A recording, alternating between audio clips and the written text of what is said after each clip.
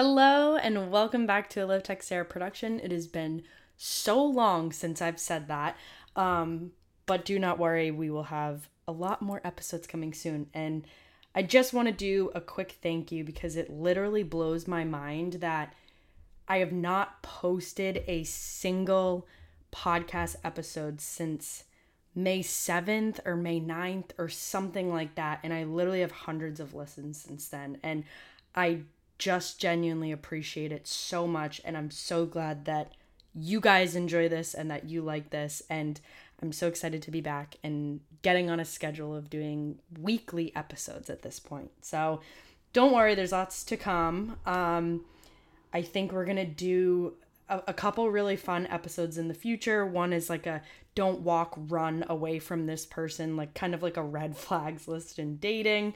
One is that I know that if you've literally listened since day one, you would know this, but the theory that you can only connect the dots looking backwards, I absolutely love it. And we're going to do an episode on that. And then we're going to do another one that's kind of like a breadcrumb analogy and knowing your worth. But today we are going to get into how to fully accept yourself. So there will be a Patreon lesson that's going to come out in August all about confidence, and this is just like a little teaser to that. But accepting yourself is one of the most important lifelong lessons that you can do and practice regularly. It is what allows you to make confident decisions. It is what makes you feel confident about yourself and your body and your ability and all of the things that make you you. It is literally the oil that greases the machine of your life so that it moves easily and effortlessly. So the importance of this is huge. Your confidence, it's everything, whether it's in dating, your relationships, career, your social life, anything and everything in between. And your biggest confidence issues, they will never come from your strengths. You will never lack confidence when it comes to your strengths, the things that you accept and embrace. Your confidence issues will come from your weaknesses or what you perceive to be your weakness. So we're going to figure out right now just a very quick and easy 2-step process as to how you can begin to fully accept yourself. So the very first thing that you have to do is find out what it is that you have not yet accepted. This will be the things that you were made fun of for. These will be the things that maybe you weren't made fun of, but sorry, we just got cut off there. But maybe they're not things that you were fully made fun of, but they were things that someone said along the road and they stuck with you. They literally stuck with you to the point that you remember them now as I'm saying it. Those types of things, the things that you're uncomfortable accepting or seeing in yourself or thinking about yourself. Often they're also going to be qualities and characteristics that you do not love in people around you, that you do not love in your loved ones and or strangers. Think about your looks, think about your personality, think about your ability, think about your performance, think about anything and everything that makes you you.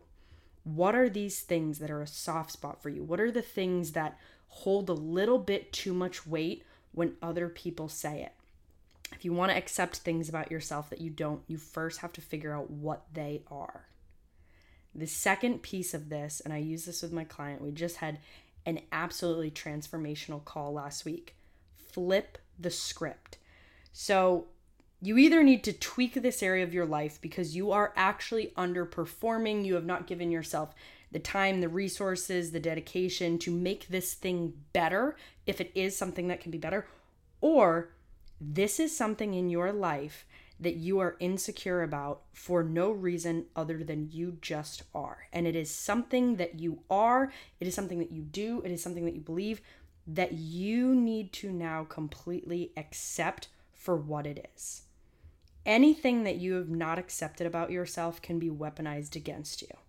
It's that little voice, it's that little itch in whatever conversation's coming up that makes you slightly insecure. It makes you do less. It makes you become less. It makes you question yourself and doubt yourself. Once you've accepted it all on your own, you fully embrace it. For example, right? I'm someone who can be blunt. And when I was growing up, it used to just be the comment. Oh, you're too much, or you say, or this, or that.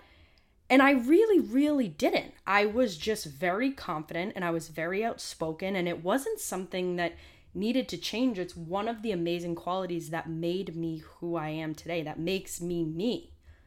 The difference is, over time, I've really learned how to hone that. That's the tweak, right? Like I'm tweaking what it is and how I do it so that anytime that I am blunt, anytime that I am very honest, brutally honest, it comes from the most loving place. It's intentional. I lead with understanding. I lead with love. But the interesting thing is a lot of people tried to make it a bad thing at one time. And it's not a bad thing. It's just different. It's not necessarily the norm. And it wasn't something that I had to change.